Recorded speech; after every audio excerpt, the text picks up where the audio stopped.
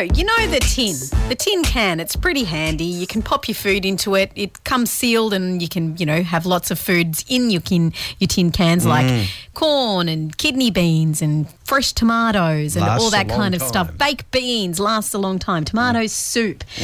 When do you think that the tin can was patented or first invented? Be a long time ago. I'm sure it is. 1800s. Dating back to 1810, a guy called Peter Durand patented the tin can, but then it was basically really heavy steel. But it wasn't until 1858 that a can opener came onto the scene.